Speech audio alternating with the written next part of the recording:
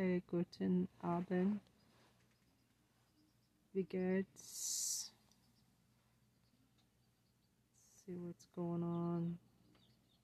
Hidden history of monopolies. George Will, American Happiness and Discontents. Chris Hayes, 3 reasons Democrats avoided a red wave in the midterms. Live midterm elections updates 2 days ago. Kind of getting a little burnt out on the elections. We narrowly averted major fucking disaster. Republican takeover.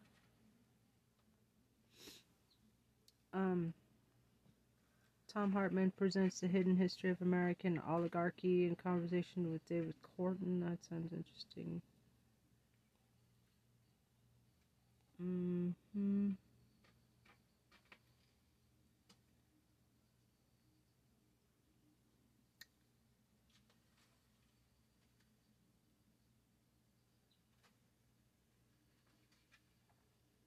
Superhuman Geniuses, Extraordinary People documentary, Real Stories.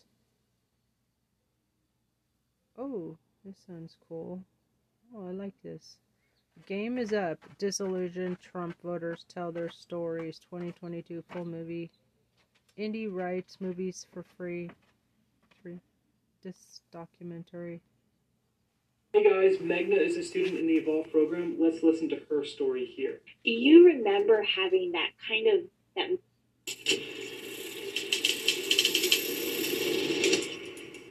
Indie writes movies. Annus Horribilis. When you're in the conservative media world like I was in, you are told to say every day that Donald Trump walks on water. I was told by my bosses to only say good things about Donald Trump. I told them to go. Most of our opinions about Donald Trump do not come from CNN or from MSNBC or from Fox. Most of our opinions about Donald Trump come from Donald Trump himself. People say, oh, I should get over it, I should move on. But it's like, how can you? I mean, are you lying about liberals, lying about Democrats, lying about Trump? It's kind of hard to just move on. I know quite a few people my age who are in the Republican Party who they're thinking about leaving the Republican Party. They're thinking about leaving this Trumpism, this phenomenon. Yeah, we should. We should. Fucking Hitler. I threw up the red flag, I threw up the white flag, I threw up whatever I could throw up as a warning that this was bad agricultural policy and it was going to hurt us for a long time.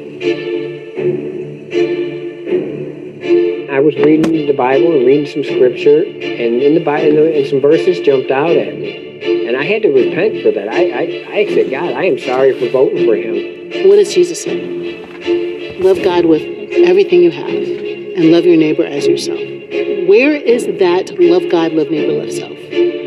That's the kingdom of God, and what we're living with right now is Christianity that is about empire, not kingdom of God. This is not a political issue. This virus does not care. It doesn't care the color of your skin. It doesn't care about the God to whom you pray. It infects, it spreads like wildfire, and it can kill you. Game over.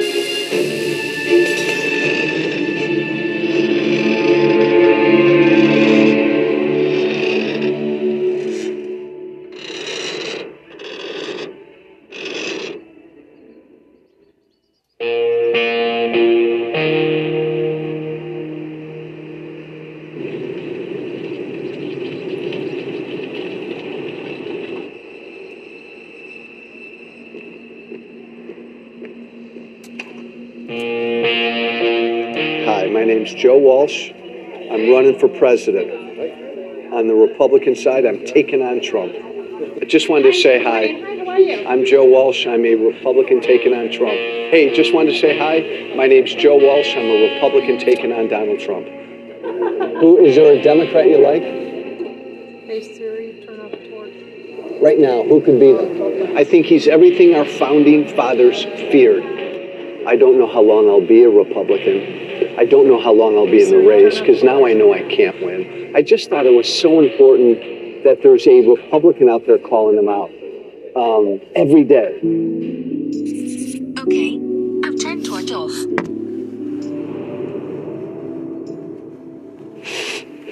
The Tea Party movement was born when W was still president.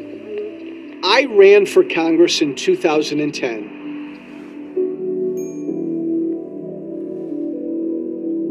When I went to Washington, I directed a lot of my anger at Obama and the Republicans, but mostly it's the anger at Obama that a lot of people remember. These are all constructive ideas worth. Come on, President Obama. Quit scaring the American people and quit talking about Band-Aids and peas. I'm Helene Miller Walsh. I am Joe's wife. When he was there, we couldn't afford to get an apartment, so he is one of the many, many congressmen from both sides of the aisle who stayed in their office. And when I was there in D.C., I stayed with him in the office. It was romantic in a weird kind of way. Full disclosure, Republicans hated me more than Democrats. Swear to God. I didn't go to Washington to make friends. We're better than that.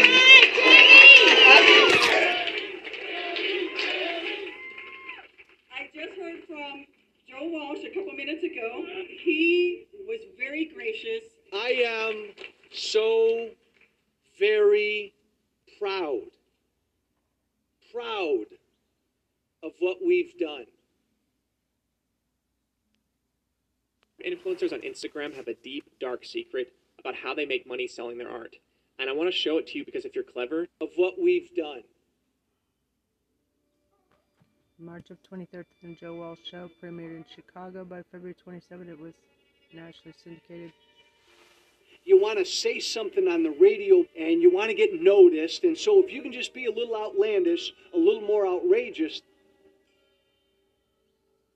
I got very anti-Obama.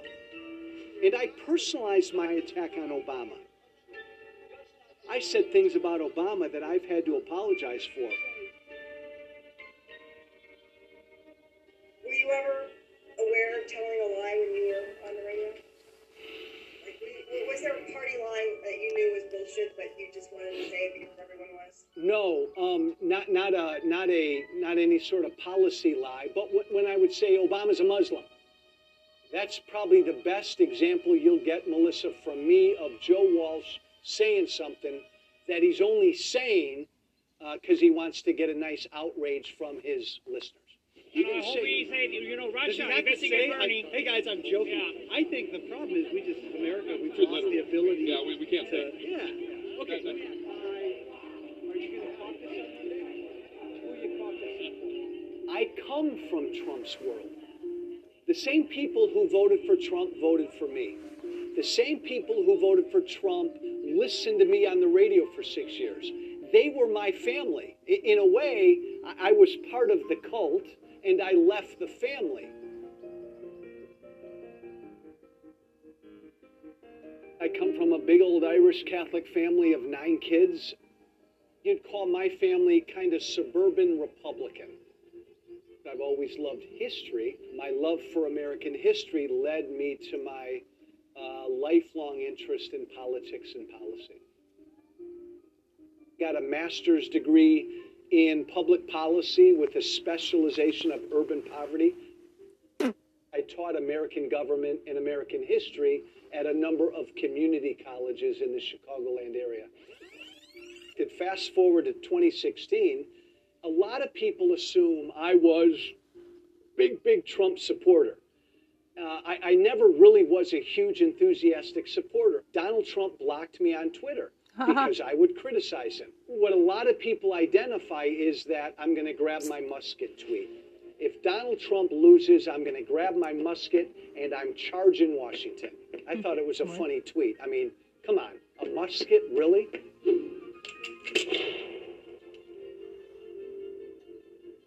I voted for Trump. He wasn't Hillary. That was an easy vote. The minute Trump won, I tried to do the whole good Trump, bad Trump thing.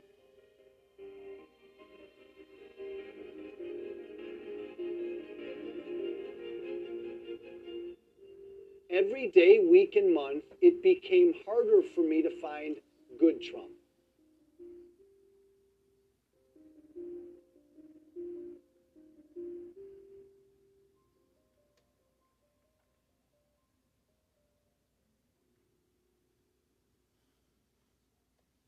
The final straw for me, away from Trump, was Helsinki 2018, the summer of 2018. Dan Coates came to me and some others. They said they think it's Russia.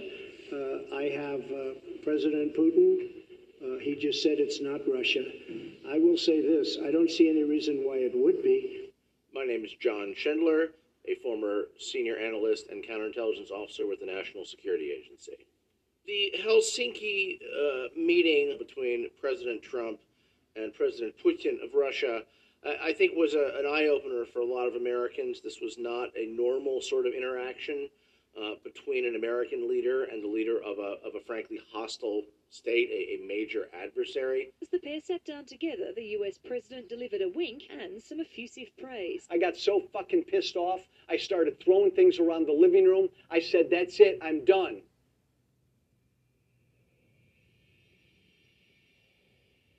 Oh, it was terrible. I think there was universal shock and disgust in our intelligence community that the intelligence community assessment on the 2016 election that was publicly rejected, repudiated by the President of the United States in favor of the Russian take on what happened in 2016. Nothing like this has ever happened in our history. This was a truly shocking moment. And even, my Republican friends in the intelligence community had a lot of very troubling questions about what's going on here. I think that the United States now has stepped forward along with Russia, and we're getting together, and we have a chance to do some great things. And I don't see how any fair-minded person could watch what we saw on camera at Helsinki and not have just almost endless questions about what the real relationship is between Moscow and Donald Trump.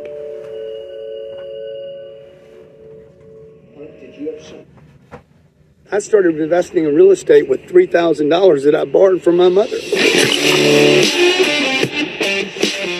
I'm going to show you an asset class that has protected the wealthy for the last 2,000 years. And real estate has changed my life forever. He started telling me, he goes, this is not going to end up well. I knew it was coming because he had been told by the network that if he didn't have anything nice to say about Trump, don't say anything at all. They stopped sending new advertising to him. They started moving some of his shows that were in smaller markets into the graveyard shift. And then I lost my radio show. I would speak my truth on Fox News, and then I lost Fox News. Well, I'm not going to lie, it made me sad. I love a platform. I love having the microphone, and I knew I was going to lose that platform because I believed this man was evil. I wasn't expecting death threats. We have these T-shirts that say Walsh Freedom. They left that T-shirt in our mailbox with a bullseye on the back in black marker. I got death threats every day. It endangered my life, but by now, I'm at peace. I did what I believed in. I put my country first. Let's be real. These are scary times. So the hell with all those conventional things. Today I'm declaring my candidacy for President of the United States because it's time to be brave. A big part of what I did when I ran for president was, you saw me, to apologize genuinely for everything I did to help put this asshole in the White House. Someone who lies virtually every time he opens his mouth. And a lot of the angry Tea Party rhetoric that people like me expressed helped lead to Trump. We cannot afford 4 more years of Donald Trump. But you know what else led us to Trump? An absolutely arrogant, out-of-touch Republican Party establishment. What was the average Donald Trump supporter looking for? Their world was changing. Their world was changing too damn fast. the America they were used to. This is what they would tell me back in the 50s, 60s, and whatever. You know, it was changing. Donald Trump heard them and just frickin' took advantage of them and demagogued them.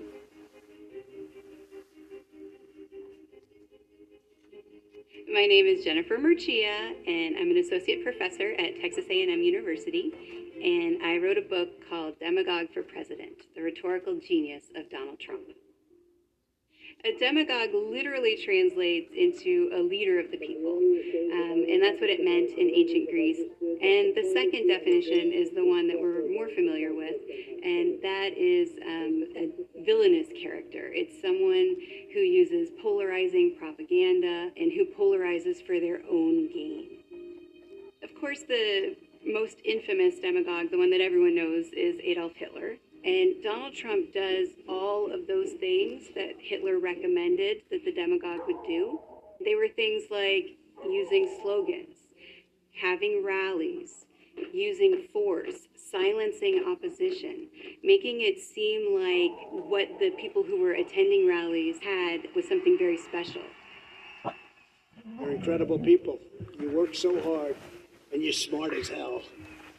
Using reification, which is treating people as objects. Republicans believe in the rule of law, not the rule of the mob. That's what it is. That he's very effective at using demagogic rhetoric to control the public sphere, to polarize, to increase distrust.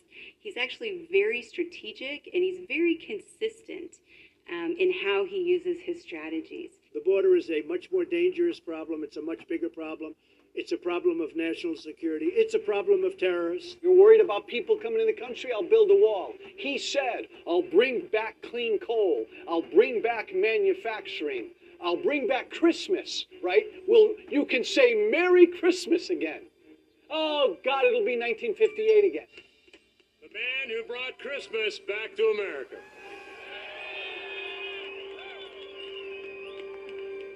And it was all a bunch of bullshit and lies, but he responded to them. And the rest of the party didn't. And all of the strategies that Trump uses prevent us from holding him accountable, either because he's demonizing his opposition, denying them humanity and standing, or ingratiating himself with his followers in such a way that they won't hold him accountable and question what he does. Charging slowly? This is the fastest phone charger on the market. There's a 90% chance your phone... And it's exactly what the framers of the Constitution tried to prevent. So he is a con man, Donald Trump is. And you're right, he's a really good demagogue. And he's been able to fool people and con people to the point where almost all of his followers will follow him till the bitter end. Does it bother you that he's increased the debt faster and more than Obama did? Does that bother you? No. It doesn't? No, I wasn't aware of that, if that's a fact. Yeah, not even close. Do you think Trump had a rally in Des Moines a week and a half ago? I went and talked to people in line before they went into the rally. Most freaking bizarre, depressing thing I've ever done. I asked 40 people, my God, I asked 40 people one simple question. Do you think Donald Trump has ever lied? No. Never? Never. I mean, because he was pretty much a straightforward guy. I don't. He who believes not. All 40 said no. They didn't hesitate. No, he hasn't lied. No, he hasn't lied. What is that? Because we know he does all the time. It really is like the Pope. And you don't realize that until you talk to folks. But I think a lot of the Trump people believe he doesn't. Because every goddamn day, Sean Hannity, Laura Ingraham are telling them that he doesn't lie. And they believe that.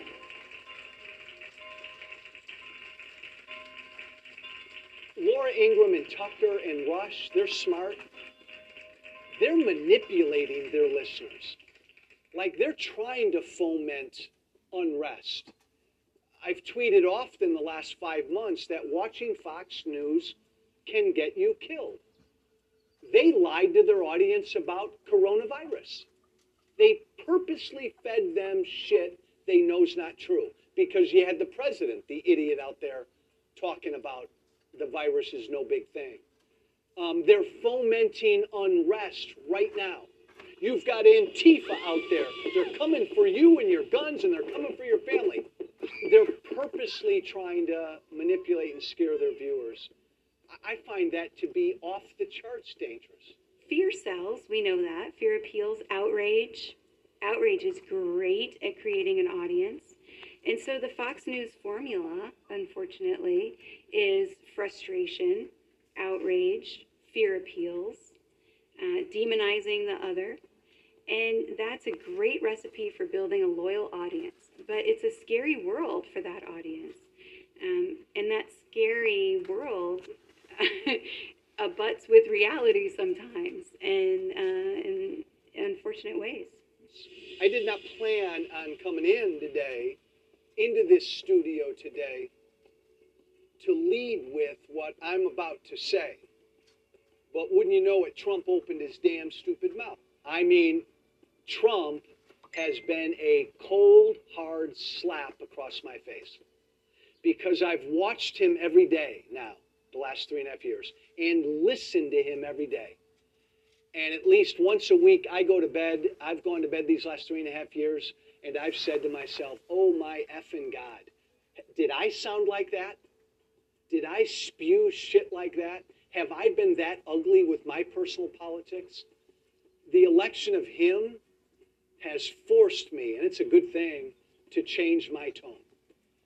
I'm still the same Tea Party conservative, but you and I can sit down. Maybe 5 years ago we couldn't have, because I was a jackass. You're not. Maybe I was. I've changed my tone. Liberating. Oh, I'm out of the closet, baby. I'm sitting here naked. Oh my God, it's a very liberating experience. I'm no longer the guy just fighting and being an SOB. I'm trying to pull people in. I'm trying to have conversations. I find it much more liberating. And so they're doing everything they can to rig the system to make sure that Donald Trump is the nominee. That's been clear in every single state.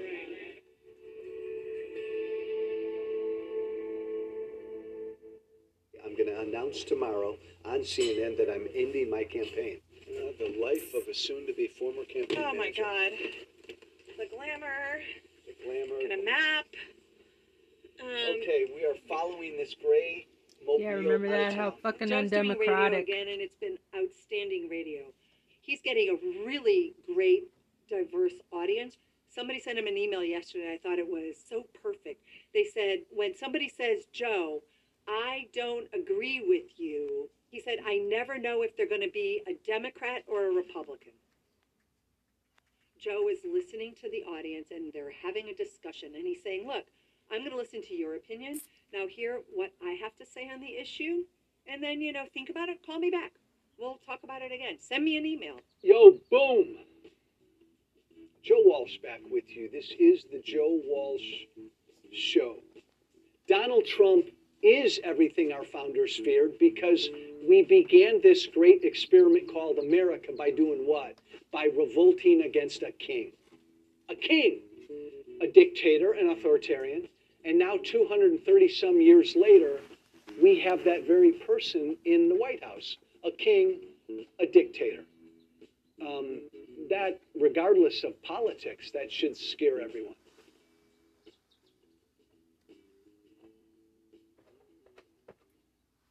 Ever wonder if conservatives have anything good to say about liberals? Well, today I'm here at the March for Life, where conservatives gather every single year to protest abortions and March for Life. I'm going to ask them, what is one good thing you can say about liberals? I don't know if they'll have anything good to say, but I'm certainly excited to find out. Let's go see. Haven't finished your degree, but want to? Meet the Finish Line The teen Scholarship at Republican. SUU. Up to 100% tuition fund.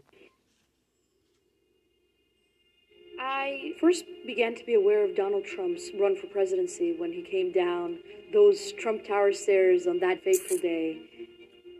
When Donald Trump became the nominee, it became very clear to me that as a member of the Republican Party, I was expected of supporting him, and also I wanted to support him because I believed that that was the message that I wanted to convey to others, that the Republican Party is the right party. After he became the nominee, I actually attended a few Trump rallies with my dad, who I forced to drive me all the way to upstate New York, 5 hours away. My dad even shook hands with him. I took a picture with Mr. Trump. And yeah, at that time, I was very, very captivated by him. I thought he was charming. And I began to actually believe in his message. We need somebody that literally will take this country and make it great again. I began to think that he would make America great again. I began thinking that Donald Trump would be the best thing that had ever happened to America.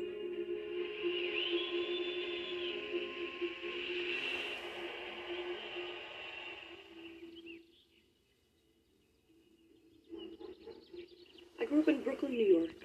My parents always took their right to vote very seriously because they did come from the Soviet Union, and being in America, to them, voting was a tremendous privilege. I think that she started being interested in politics probably when she was 12, but then it somehow grew into a real hurricane. My political opinions kind of started to form. I affiliated myself with the Republican Party and with the conservative movement. So I started off with my political involvement by volunteering on a few local campaigns, and I'd gotten to know some people in the local Brooklyn Republican Party who saw that I was very politically ambitious. I expressed to them that I wanted to make a teen Republican club. Atia and the Brooklyn Teen Republican Club for putting something like this together. They're not only speaking from their cause, they're speaking for the people of this district. Lock her up! Lock her up! Lock her up! I'm Jerry O'Brien, and back in the 1970s, when I was a teenager, I had Botch's job with the Teenage Republicans in Brooklyn. And for the last 30 years or so, a political consultant working here in New York and in about a dozen other states for clients like John McCain.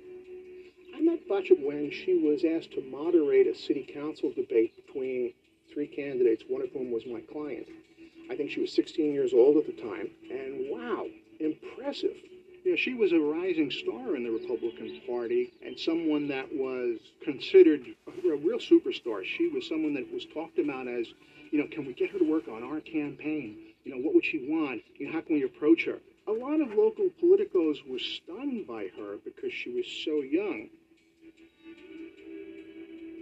I don't even know whether they knew how young she was. Nobody ever asked me for a release. And I was quite perplexed by that. As much as I may have had some concerns or differences, it was very important for me not to interfere. I used to attend some Turning Point events. It was very easy to meet people who are quite famous in the Republican Party. And it was definitely very intoxicating, seeing the president, his sons, all his staff members, being able to take pictures with them, talking with them about the work you're doing to help the president was very empowering in a way. Unfortunately, it kind of blinds you. I definitely watched a lot of Fox News, stayed as far away as I could from CNN or what Trump would call Clinton News Network, because I did buy into the whole, I would say now, conspiracy that, CNN is trying to brainwash you, ABC is trying to brainwash you, NBC is trying to brainwash you. But not Fox. Did he get treated badly and unfairly? And Fox News is the ultimate network. I'm Stephen Hassan, and I'm a mental health counselor. I'm a cult expert based on my 40-plus years of activism after I got deprogrammed out of the Moon cult, which I had been recruited into in the 70s. I wrote The Cult of Trump as an act of conscience about Trump having the stereotypical profile of a cult leader, which is malignant narcissism. It's a term that Eric Fromm first coined. It has all of the characteristics of narcissism, but then all of the psychopathic, antisocial characteristics as well. And Trump had all of them. As I say, crooked Hillary, crooked Hillary. She's as crooked as they come. I was watching him use cult leader playbook kinds of linguistic tactics. He made a deal with the devil. She's the devil. Of course, the certainty. An angry Democrat was on a mission to resist, obstruct, delay. The repetition, the name calling. Because they're fake. With sticky terms for his opponents that are very hypnotic. Pocahontas, Elizabeth Lawrence. No, seriously. She's becoming mainstream. You believe that one? Oh my God. What were Donald Trump's rallies like? They were always filled with very long waits for President Trump to actually arrive. There is a psychology behind waiting for a really long time. He made many people stand for about 7 hours, 8 hours, older people like my dad, which was definitely not very nice of him. Because you have an investment, you know, and so your mind starts orienting to this must be worth it because I'm waiting all of these hours. They were intense. They were filled with screams. They were filled with chants of lock her up. Sometimes they were even filled with cursing. There's nothing wrong with chanting. On the influence continuum, it's a benign form of social influence. The problem is when you have an authoritarian that wants complete loyalty, that wants complete obedience and dependence. And there's a contagion effect when you're with a group of people. If you're chanting it, it will make you believe it, and it will make you feel good about it. So it's a self-reinforcing cycle of the cult identity. It was definitely, you felt like you were just overfilled with adrenaline when you were at these rallies. It's kind of like a drug, if you ask me, a very, very unhealthy drug. Information overload was a huge technique where people would get so overloaded that they'd kind of get in a numb state and then they can get indoctrinated. There were a lot of people that go from rally to rally to rally to rally, and it's like a music event. They've got these big screens up, Junior and Ivanka, and they're all there on the screen giving a message. It was insane. We will build the wall, believe me. And who is going to pay for the wall? Who? 100%, folks. He kind of had this hold on everybody in the crowd. He made everybody completely agree with whatever he was saying, even when he said some pretty borderline things. The people of Ohio can save America from radical Democrats. They've become radical. These are bad people. We can't let this happen to our country. And I could parallel with Jim Jones, with Hubbard of Scientology, Moon, Koresh, Warren Jeffs of FLDS. We will make America strong again. And I knew that this was not a healthy person to run the most important country and most powerful country in the world. My eyes. Thank you. Did you know that there's a specific 2,000-year-old Korean food that you can eat to help get rid of your heartburn naturally? And did you know that acid reflux and heartburn affect nearly 1/3 of adults in the U.S. on a weekly basis? That's over 100 million people every single week suffering from that irritating, uncomfortable, stinging sensation after meals. Most people reach for over-the-counter. And most powerful country in the world. We will make America great again. Thank you, God bless you, and God bless America. I was working at the time for Darren Aquino, and he somehow managed to attain 15 tickets to the inauguration and to the inaugural ball. I went with him and with the rest of our campaign team.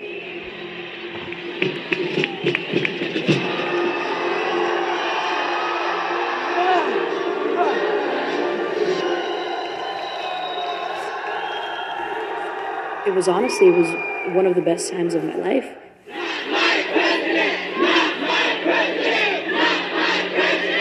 I remember there was a small group of people who snuck into the very front of the inauguration with resist signs. And I remember thinking that they were just completely crazy. But looking back now, they knew what was coming. They felt it. They felt the danger that this president could cause. They felt what we could not.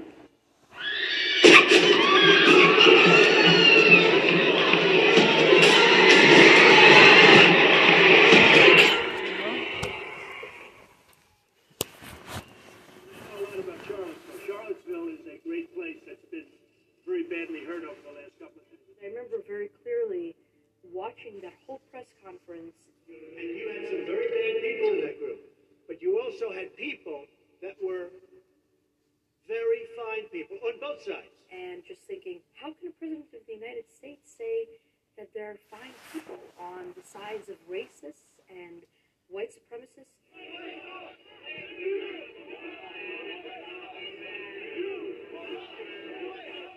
Being that I am Jewish, and in my family we have had over 40 people killed in affiliation with the Holocaust, it was very troubling that he could even somewhat agree with the people that apparently want me kicked out of America. White supremacists run down a young woman with a car because she's demonstrating against them. I just think that that was a moment that crystallized for her and for a lot of people that something is really wrong with this man. It was in some ways quite shocking to me. Making America great again reminded me of Adolf Hitler's slogans, and both myself and my husband told her about it. We tried to make sure that she understands a lot about history and how it could evolve, and about human rights for sure, and human dignity. Both my parents grew up in the Soviet Union, where nobody was allowed to express how they think. It was 1984, but in real life. It was the North Korea of the 20th century. In a totalitarian regime, every aspect of the lives is controlled. There is no freedom of speech. There is no information. People were arrested for smiling under certain circumstances. Everything had to be uniform. You had to be part of the crowd, and you had to be the same as everyone else. In the 1970s and 80s, you had a movement of dissidents who were primarily Russian Jews, who became known as refuseniks, for their refusal to accept the Soviet system. And the refuseniks got a lot of attention on the true nature of the Soviet system in a way that, previous dissidents had not been able to. My husband actually had been a refusenik. And when we got married, he was already hoping that he would be allowed to leave the country. But it turned out that my addition to his family meant that nobody could leave, because I was a daughter of a famous scientist and a political dissident, and such people weren't allowed to leave the country. The Soviets wanted to make life as unpleasant as possible for these people, and succeeded in many cases. The lucky ones got out, not all did. Perestroika started. We finally left in the very beginning of 1988. So the miracle happened and we left. By having parents that grew up in that environment in the Soviet Union, I realized that we can't let that happen in America. I remember getting a phone call from one of the leaders of the Brooklyn Republican Party saying that the comments that I had made to a reporter about my club being dissatisfied with Trump's Charlottesville comments, all I said was, I'm extremely disappointed. And my members, my teen Republican members, were extremely disappointed in the comments he made in Charlottesville. And he said, well, you can't say that. We're Republicans. You can't say that. And I remember being so infuriated at the moment and thinking to myself, why is somebody telling me and my members how to think? How can we allow that to go on?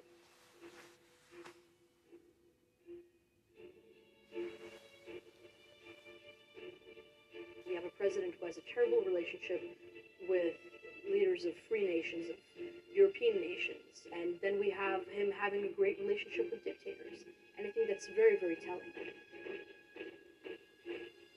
Most people in the United States have never experienced living in a dictatorship. From the experiences of my parents, which they've always shared with me to make sure that I know what is dangerous, and that if America ever becomes like that, it would be dangerous. I will say that they don't want it.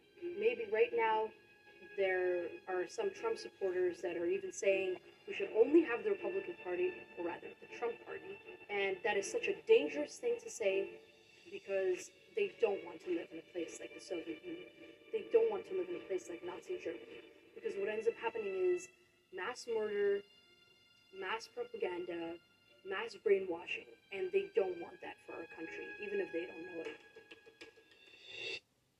Herschel Walker. Mr. Walker has declined to participate and is represented by an empty podium.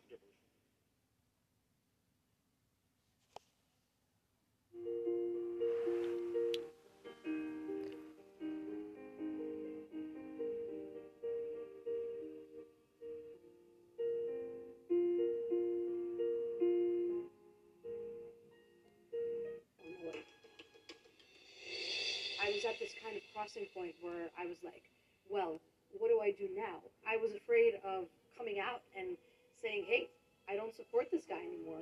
I can't support him. I just can't do it. When I began seeing people openly going out and saying, hey, we cannot support this man any longer, what he's doing is dangerous for this country, I began to be inspired by it. I began to think, maybe I can do it too. It will not be the end of the world. At the end of the day, I have to stay true to who I am. I remember I was not the same person as I was at CPAC 2018, standing and applauding for him, waiting in lines for hours just to be in the front when he was speaking. This time I was in the back. I left after a few hours because I was so tired, and he was just going on and on and on, ranting, obviously not reading anything off of the teleprompter. I just didn't care anymore. I realized then that, wow, this is really it. This is over. My relationship with Trump is truly, truly over.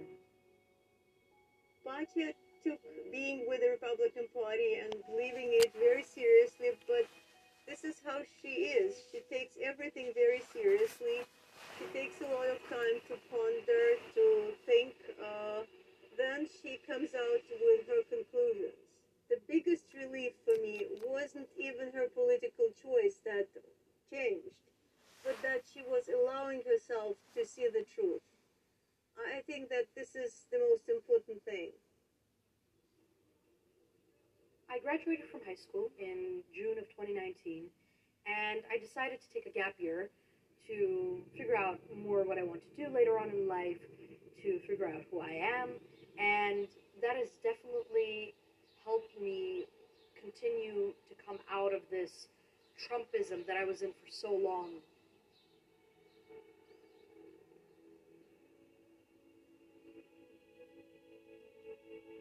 Batya.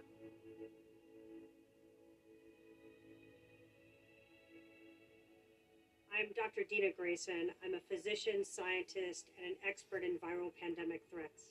Israel was very quick to recognize that there was a problem, and they were science-based about it. Israel's citizens, they really followed the directions that were given to them by the government. Trump supporters respect Trump more. So regardless of them hearing medical opinion, if they hear Trump say that, hey, coronavirus is not a big deal, then it's not a big deal to them, regardless of what all the medical doctors are saying.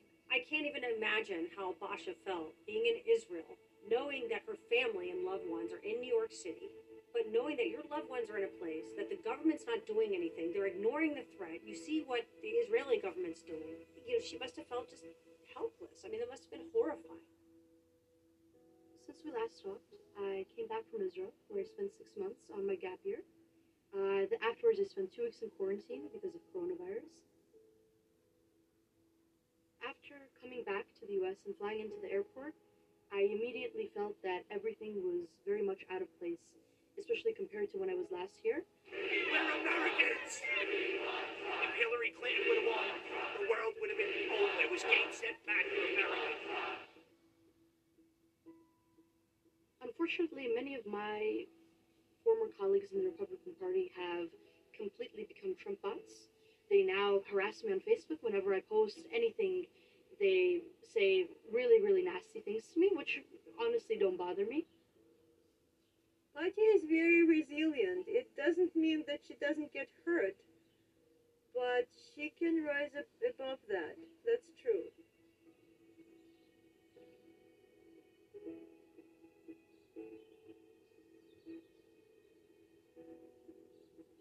In order to come to the understanding I have now about the president and about the current state of our country, I had to go through what I had to go through with supporting Trump and working for the GOP.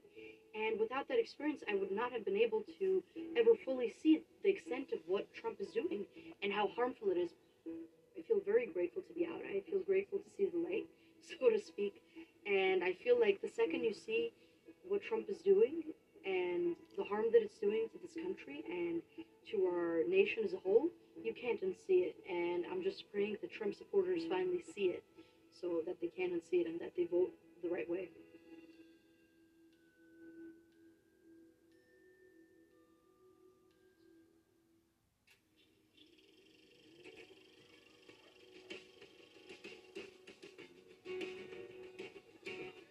You know, when I became of political age, I came of age in the Reagan year.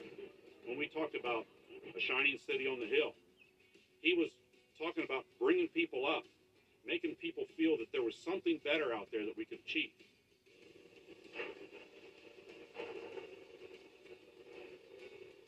You know, there's a perception out there that most farmers are Republicans.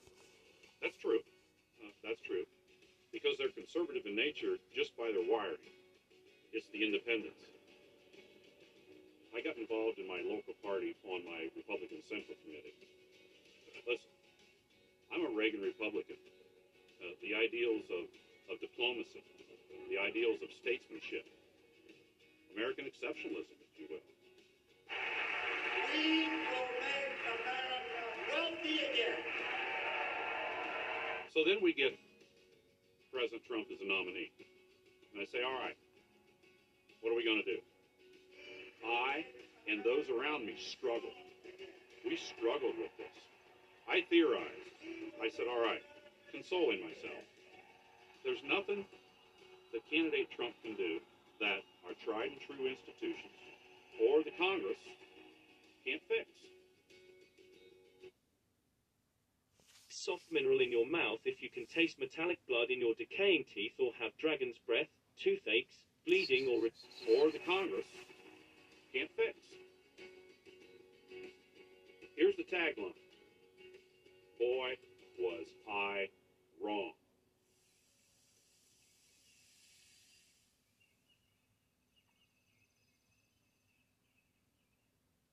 My name is Brian Keel. I'm co-executive director of Farmers for Free Trade.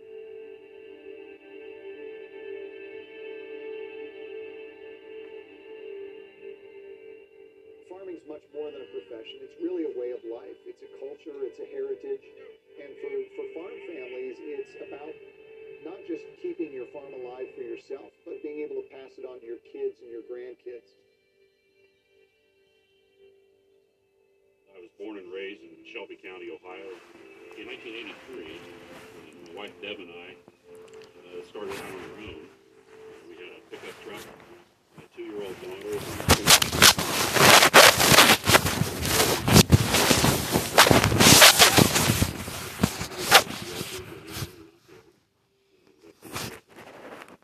But between them, I spent 30 years with the United States Department of Agriculture, administering federal farm programs to farmers in the area. And it's a point of phrase, a watershed moment, if you will, for agriculture was under the Obama administration, the Waters of the U.S. rule. Of all those giants who came before me to support our natural resources and to help all Americans get out into the great outdoors.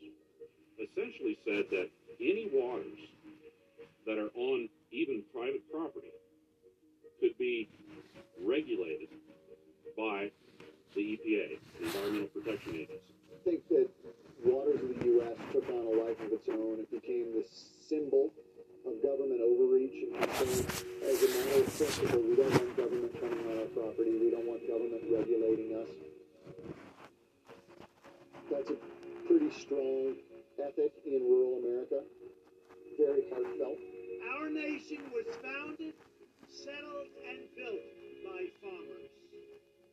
President Trump very astutely said, I'll use an executive order to rescind for the waters of the U.S. That resonated with farmers. You know, on election night, I said, all right, the status quo is no longer acceptable. Let's shake some things up with government overreach. Let's shake up relationships with the EPA. Let's just shake it up. Hey, you know what? This guy might just be all right.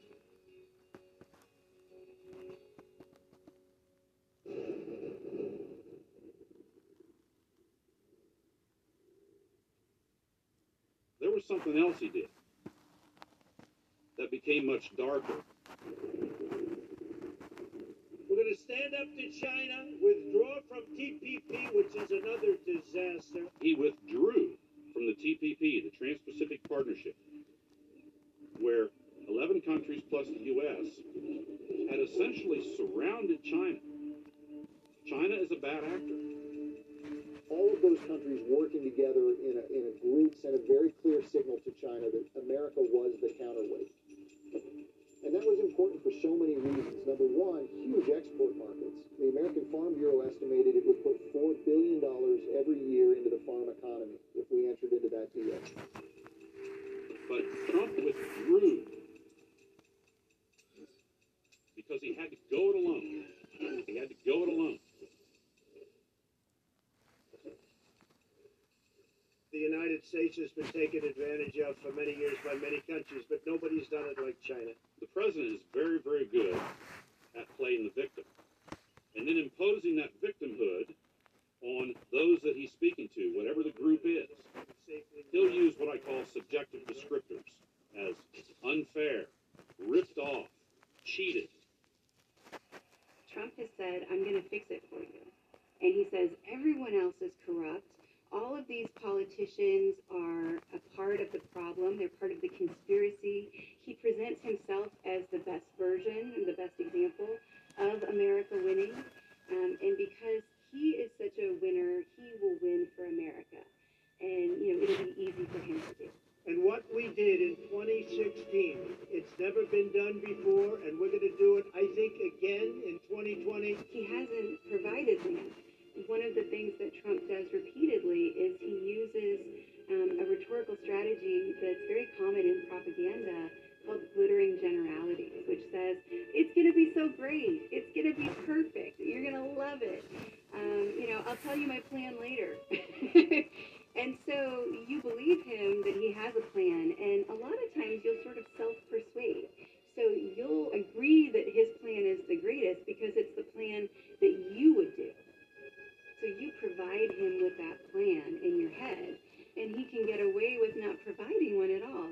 Beginning in January through the middle of the year in 2018, the administration picked a fight with, I believe, every country on the planet short of Israel. And the way they picked that fight was through punitive tariffs. President Trump's chief trade advisor, Peter Navarro, said, no, I don't think other countries will retaliate against us. We're a large market. They can't afford to lose us. Well, everybody did retaliate against us, and it didn't take a rocket scientist to figure out that they would. They retaliated by imposing their own tariffs, import tariffs, on our agricultural products, which then left our sales collapse around the world, which then left our pricing collapse. So now all of a sudden, we're not competitive. We are being deceived. The border crisis is not like what we've been told. Behind the 5 million illegal immigrants who entered our country in the last 2 years are criminal cartels, the United Nations, and the U.S. government. It really hit our farmers hard. And we found that our exports overnight dropped, for example, in the case of China, from 20 billion a year down to less than 10 billion, about 9 billion in exports. So we lost $11 billion worth of market activity just with that one trade war. Let me tell you who made these trade deals. Farmers have built these trading relationships over decades with all of these countries. We developed those markets in the Pacific Rim so that we were bringing dollars back by the boatload. And those were going right into rural communities, right into the hardware store, right to the feed store, right to the fuel store, and into local schools through property taxes. I think some farmers were on board at the beginning, but there's a lot of people who are losing faith, and I think there's a lot of realization that this trade strategy of President Trump's is really decimating the heartland. Placing very massive tariffs on China. And just so you understand, these tariffs are paid for largely by China. You know, one of the things that is mind-boggling here is the president continues to say that China or other countries that we've implied tariffs on, import taxes, that those countries are paying the tariffs. An unsuspecting public who isn't knee-deep in politics buys that. The American people are paying those import taxes. And every time the president stands up and says that, I want to kick my foot through the TV because people are buying that. They buy it. The people that pay the tariffs are the U.S. businesses that are importing products. You're paying the extra cost, and you're paying that cost to the U.S. Treasury. It's the government interfering in a market and creating inefficiencies in the market.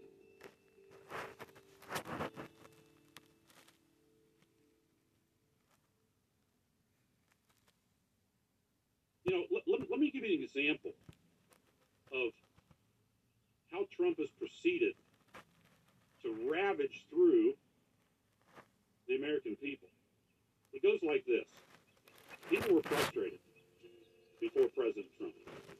It was like, say you've got termites in your house, okay? You hired 2, 3 exterminators, and they all have pretty much the same procedures, the same chemicals, but you know... Oops. Shit.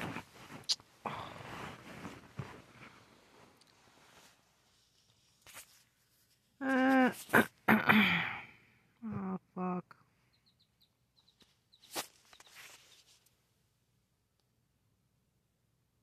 It's still there. It's still bugging you, to coin a phrase. So, this new guy comes into town. He's got new white trucks, gold lettering, of course. He's got new procedures, new chemicals, new process.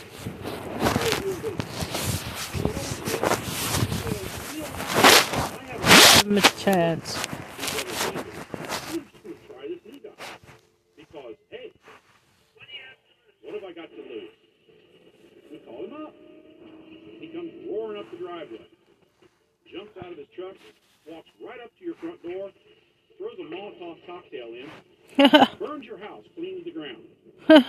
He turns, he says, termites are gone, and he hands you a bill. That's what we've got in the United States.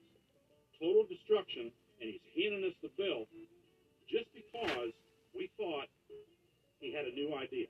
What do you have to lose?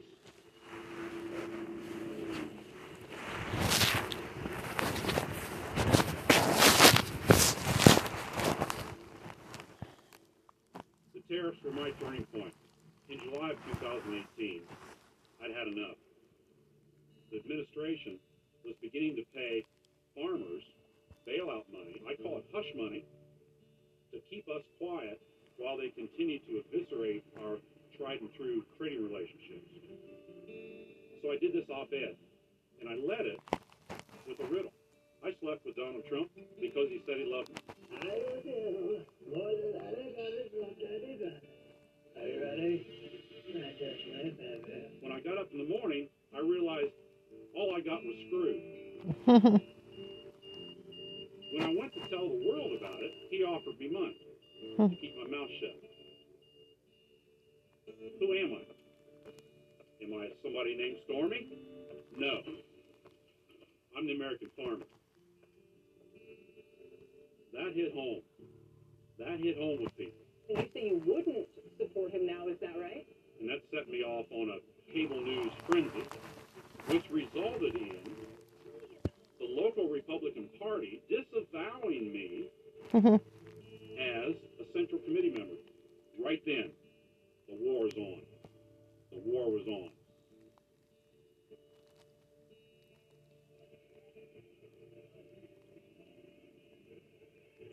When I started to get out of step with the